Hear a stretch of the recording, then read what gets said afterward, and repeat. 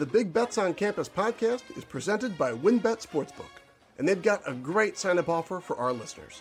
New WynnBET patrons who open an account and deposit $20 or more can make their first bet risk-free up to $1,000. That's right. If you open a new WynnBET account, make a qualifying deposit, and place your first bet within 10 days, that bet is risk-free up to $1,000 in eligible states. To get started, all you have to do is click on the Action Network link in this episode description. Okay, let's get things started. All right, here we go.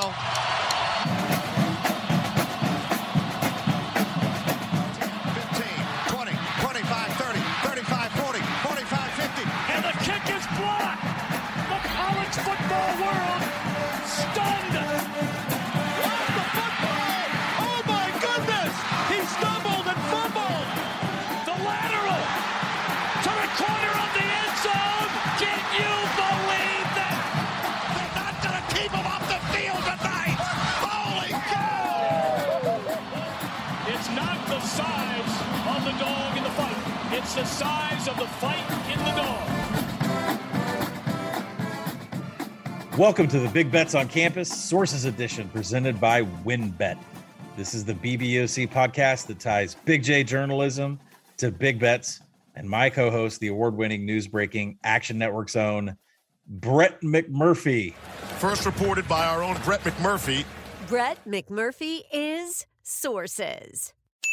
Let's get into this. You and I have had this conversation for a week. If Alabama and Georgia are going to the playoff, and we know that they are, I cannot see any kind of world where they don't meet in the SEC championship, and then one of them is ranked 1, one is ranked 3, so they won't meet each other till the national championship. By the way, WynnBET offering minus 260 on either Georgia or Alabama to win the national title. Who is the de facto third team that's going to represent the SEC in the Sugar Bowl? Right now, it's your Hogs. It's got to be somebody. I don't think it's going to be Ole Miss. I think A&M has fallen down and can't get up. Florida's got another loss against Georgia. I mean, maybe if Florida wins out and only loses to Georgia, then they could surpass Arkansas. But I really think Arkansas has got a really good shot. They still got a lot of landmines left, but including Alabama. So I would give the slight edge probably to Florida. Yeah, and the stakes can't be higher for this Ole Miss Arkansas game because, I mean, you have Ole Miss all the way down in the Music City Bowl. And if Ole Miss – and you had Arkansas in the Sugar Bowl, right? I mean, just as a guy that goes to these bowl games, there's a big difference between me going to Nashville versus going to New Orleans. So, I mean, this is a really big game this weekend. But, yeah, there's going to be a third SEC slot here that, of course, is going to draw probably a pissed-off Big 12 team, and the spread's going to be the SEC team -9, which where the Big 12 is going to win and pound their chest and see you later, Texas OU. But, that's one. Brett, what was your big takeaway from what, for me, was a really fun Week 5? Well, I think the biggest thing nationally is Cincinnati now. They got past Indiana. They beat Notre Dame. And so now there's a lot of people chirping that Cincinnati deserves to be in the playoff. Cincinnati deserves to be in the playoff. Look, I see both sides of it. When I do my bowl projections, I'm projecting how the selection committee will vote, how I think they will vote based on how they voted the past 7 years. And I don't think Cincinnati gets in undefeated if they're going head-to-head against a one-loss team. A Power 5 one-loss team.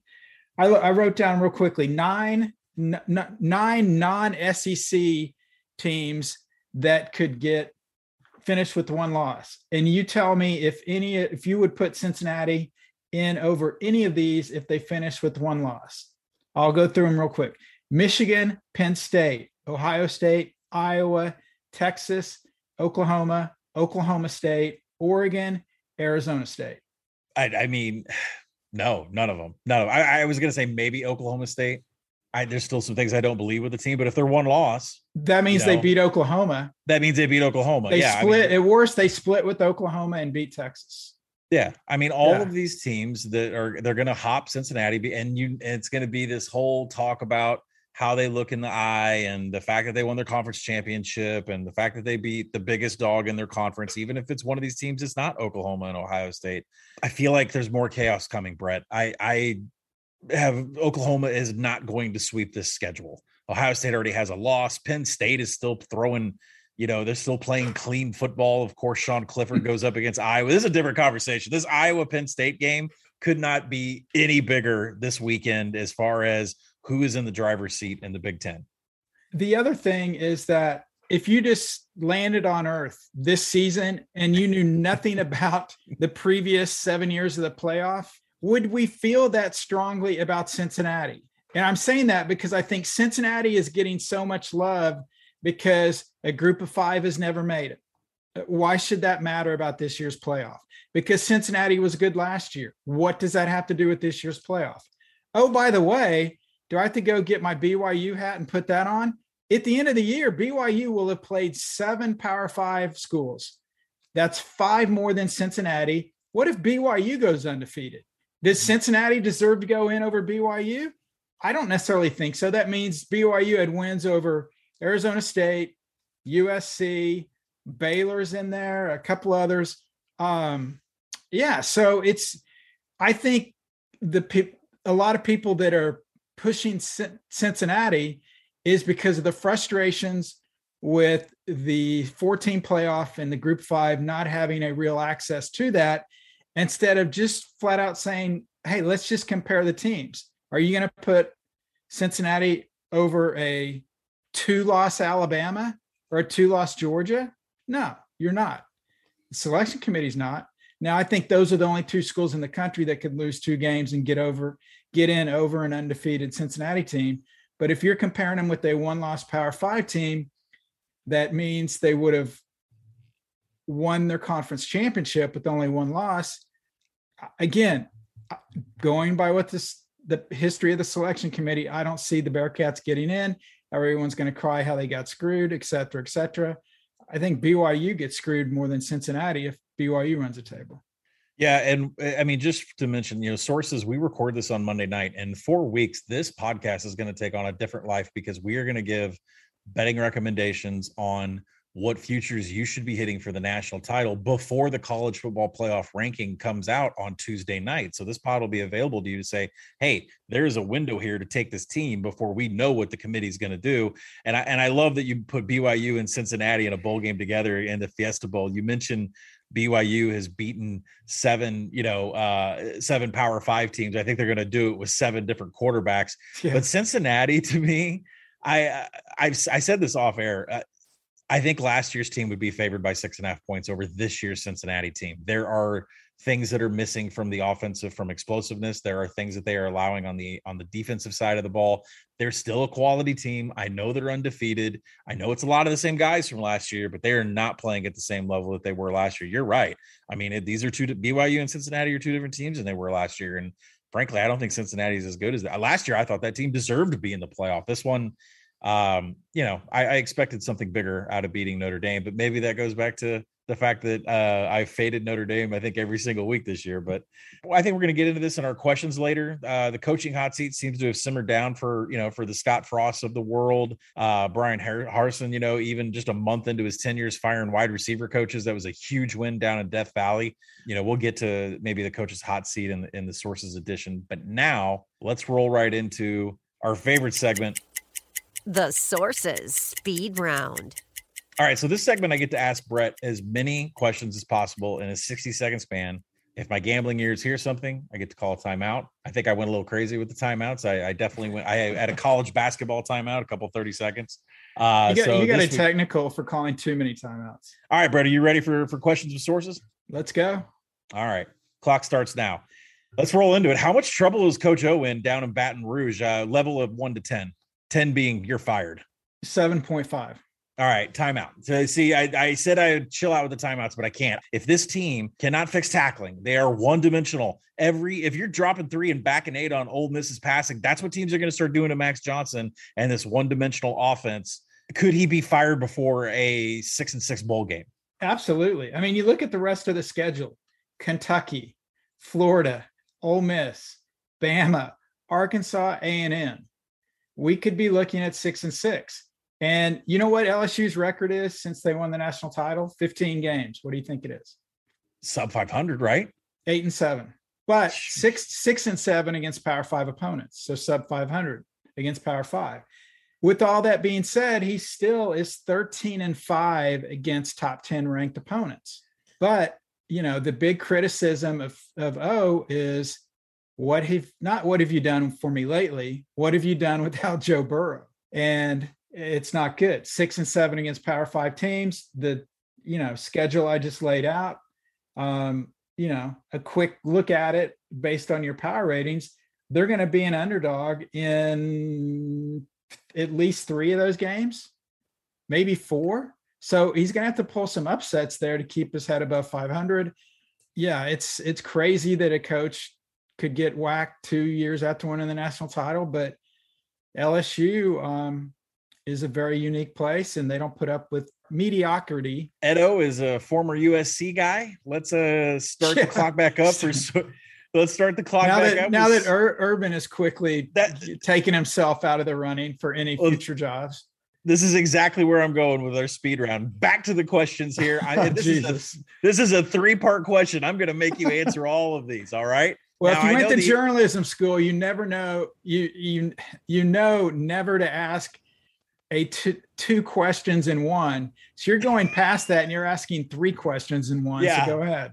All right. The first 2 could be just a 1-word answer, but after the third one, I am absolutely calling a flag on you. What were the chances of Urban Meyer going to USC after he went 0-1 with the Jags? What were the chances? It's 50%, but I'm calling a timeout on myself. Again, that depends on what Mike Bohn, the USC AD, wants to do. He's not going to share that information with anybody outside his inner circle, but certainly I would think it would probably be 50-50. Why is Urban stop? Just okay. I know this is like because he's a great college coach. I'll answer that part. He's won a national title at Florida. He's won a national title at Ohio State.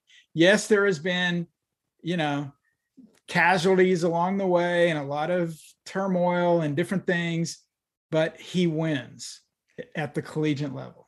So why is he making X amount of dollars on the set of Fox sitting next to Matt Leinart and supposedly going to be the next coach at USC after Clay Helton is fired?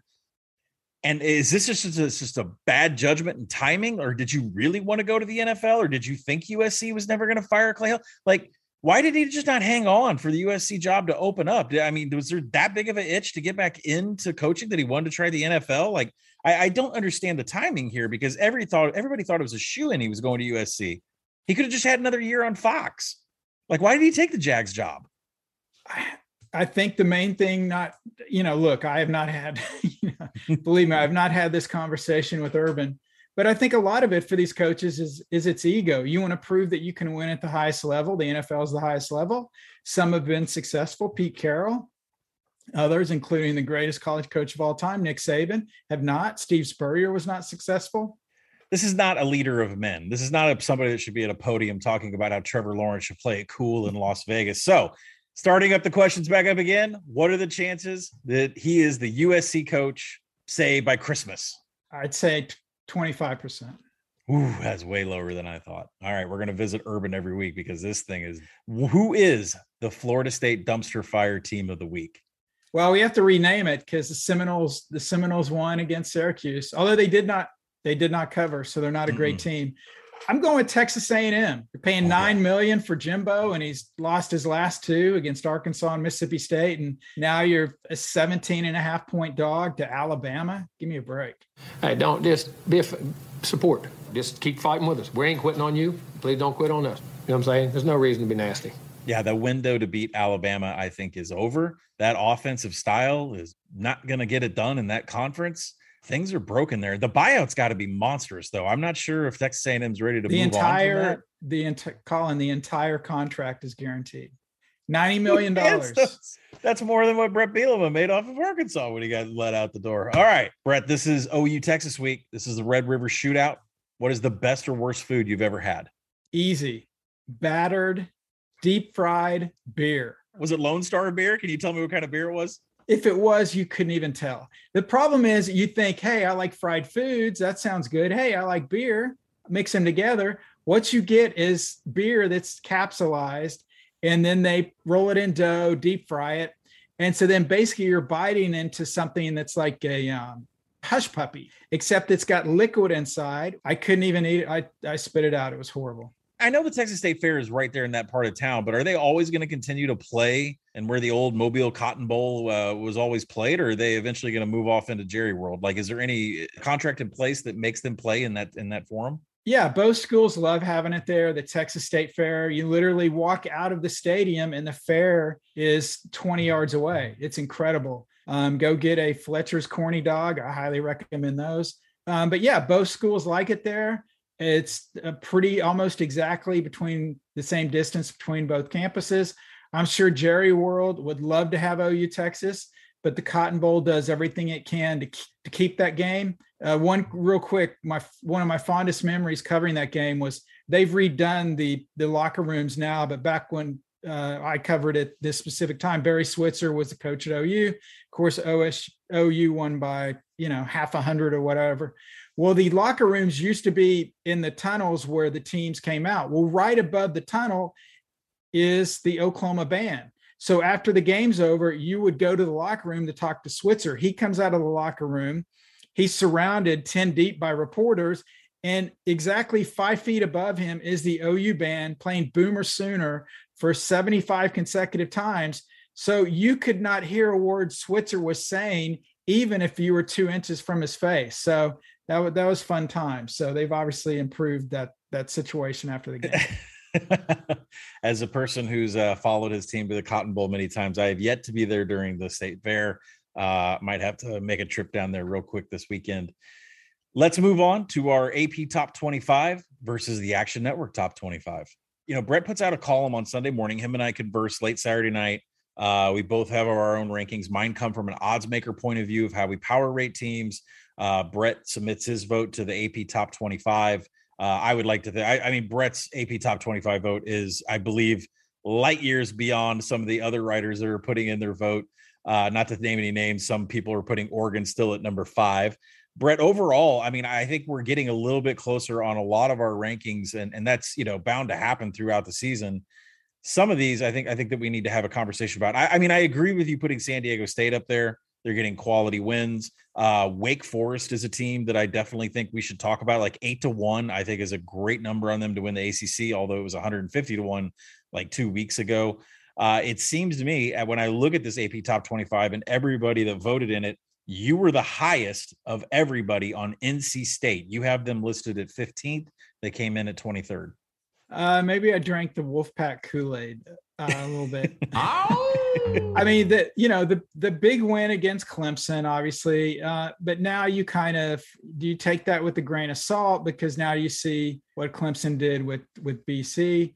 The one loss was at Mississippi State, which is not necessarily a bad loss, as bad now. Certainly, I think it was a reaction to the Clemson win. They dominated USF. That's, that doesn't really count. But other than that, they have nothing really to show.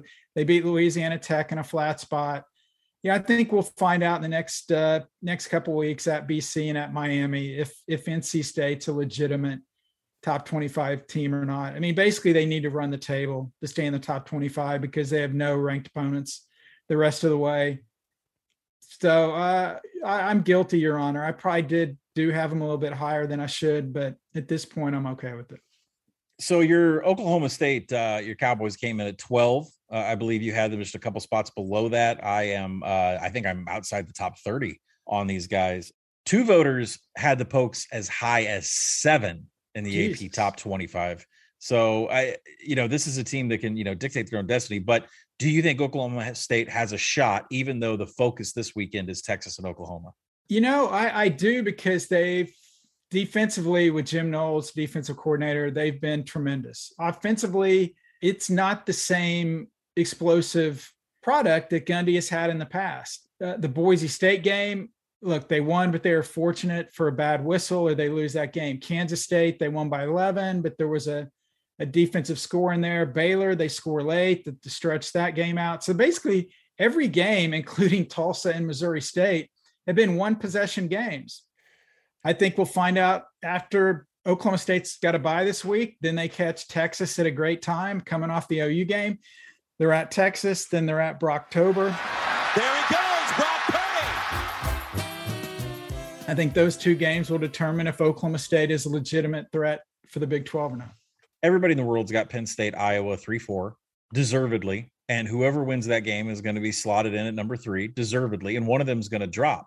Now, for you, Brett, that would seem like Cincinnati would finally get up into your top 4. But if Oklahoma beats Texas, that's a team that could potentially take that 4 spot. Ohio State still has 1 loss. Oregon has 1 loss. Michigan's undefeated. They're number 6 in your poll. Would you hop Michigan and Oklahoma undefeated next week over Cincinnati into the 4-5 slot? How would you rank Michigan, Oklahoma, and Cincinnati undefeated at this time next week, considering 1, 2, and then the winner of the Penn State Iowa game is your 3rd? I honestly don't figure that out ahead of time.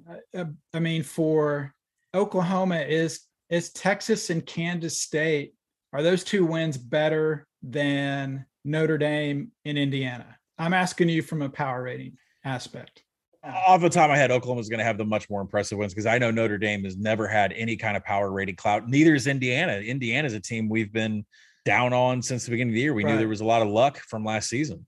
So then you look at Michigan. Now they won at Wisconsin. They beat, everyone's beating Washington. If they win at Nebraska by, 2 scores, right. That means they will have beaten Nebraska worse than Oklahoma beat them at home.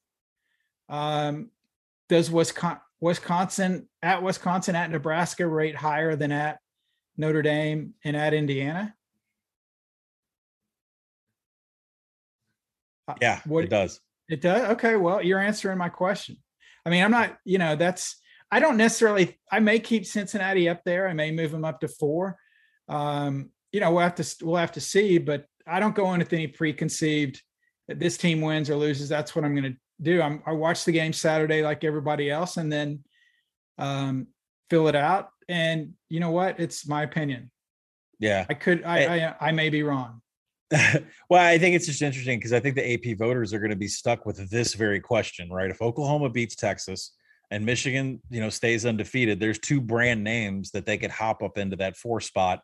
And then we'll just be 3 weeks away from the college football playoff, the unveiling of the first ranking. So, and of course, I'm just waiting for Ohio State to hop everybody as a 1-loss team just because of the eyeball test. But that'll be coming down the line.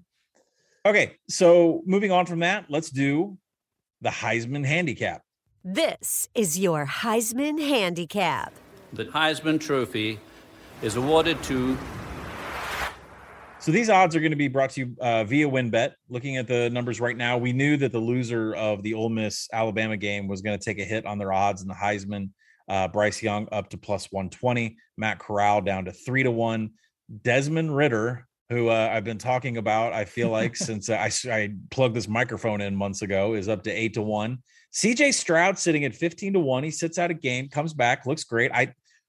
So Spencer Rattler 15-1 on his way down. Bijan Robinson, we've talked about how a running back isn't going to win this, that Casey Thompson would have the better shot. He's now down to Casey Thompson's 100-1. I don't know why. Sean Clifford's thrown a perfect season so far, 80-1. I don't know why. JT Daniels is not even playing. That I understand is why he's 80-1. To me, again, Casey Thompson at 100-1 is the best value on the board, but CJ Stroud at 15-1, there is so much left for him. Beating Penn State, winning the conference championship, putting up gaudy numbers, which he was already doing before he decided to take a week off. So I think CJ Stroud at 15-1 for me. Long shot, Casey Thompson 100-1. Anybody on this list that we're looking at from WinBet kind of triggers your mind that maybe they need a bet? A couple of weeks ago on the podcast, we told our listeners that we recommended taking Bryce Young at plus, I think it was 250, 260, 270, whatever, because you were getting better odds on him than Alabama to win the national title. So I think we're looking really good there. You did bring up a great point about CJ Stroud. If you believe Ohio State's going to win out, which probably a lot of people do, and you believe Georgia can beat Alabama in the SEC title game and make Bryce Young look miserable, CJ Stroud could actually have enough late momentum to jump Bryce Young and win this thing. if you think those two things are going to happen, I absolutely would recommend a play on CJ Stroud. I myself would not, I'm not doing that. I have Bryce Young, but that would certainly be good. That would be good insurance. Spencer Rattler's been too up and down. I don't see him getting back in it at this point. And I think right now it's Bryce Young's to lose, but I think CJ Stroud's in good position if you think Georgia can beat Alabama in the SEC title game, or even if Alabama stumbles before they get there. I think it'd be really, I would be so fearful of putting money down on Spencer Rattler, considering the crowd is chanting for the backup quarterback. If you lose a game, you have these NIL deals and you could just say, you know what, I'm done. I'm going to be in the NFL next year anyways. It doesn't matter how the rest of the season. I would be really scared to get money down on Spencer Rattler. So Stroud is definitely the one who's got my attention from a betting on the Heisman perspective. I feel bad for Jaden Daniels on this list. 100-1, he could go undefeated. They could win the Pac-12, right? There's no way anyone from the West Coast is winning this thing. The game against UCLA was what, at midnight? No, there's no one on the West Coast winning this thing, right? No, not this year. No. If Christian McCaffrey couldn't do it, none of these guys are going to do it. Completely agree. And now, as a quick reminder to our listeners, the Big Bets on Campus podcast is presented by WynnBET Sportsbook, and they've got a great sign-up offer for you guys this season. New WynnBET patrons who open an account and deposit $20 or more can make their first bet risk-free, up to $1,000. That's right. If you open a new WynnBET account, make a qualifying deposit, and place your first bet within 10 days, that bet is risk-free, up to $1,000 in eligible states. $1,000. So take advantage of this WynnBET offer. Just click on the Action Network link in this episode description. Must be 21 or older to gamble. Know when to stop before you start. And if you have a gambling problem, call 1-800-GAMBLER. All right, let's get back to the show. Let's roll right into the playoff payoff. Playoff? Don't talk about it. Playoff? You kidding me? Playoff?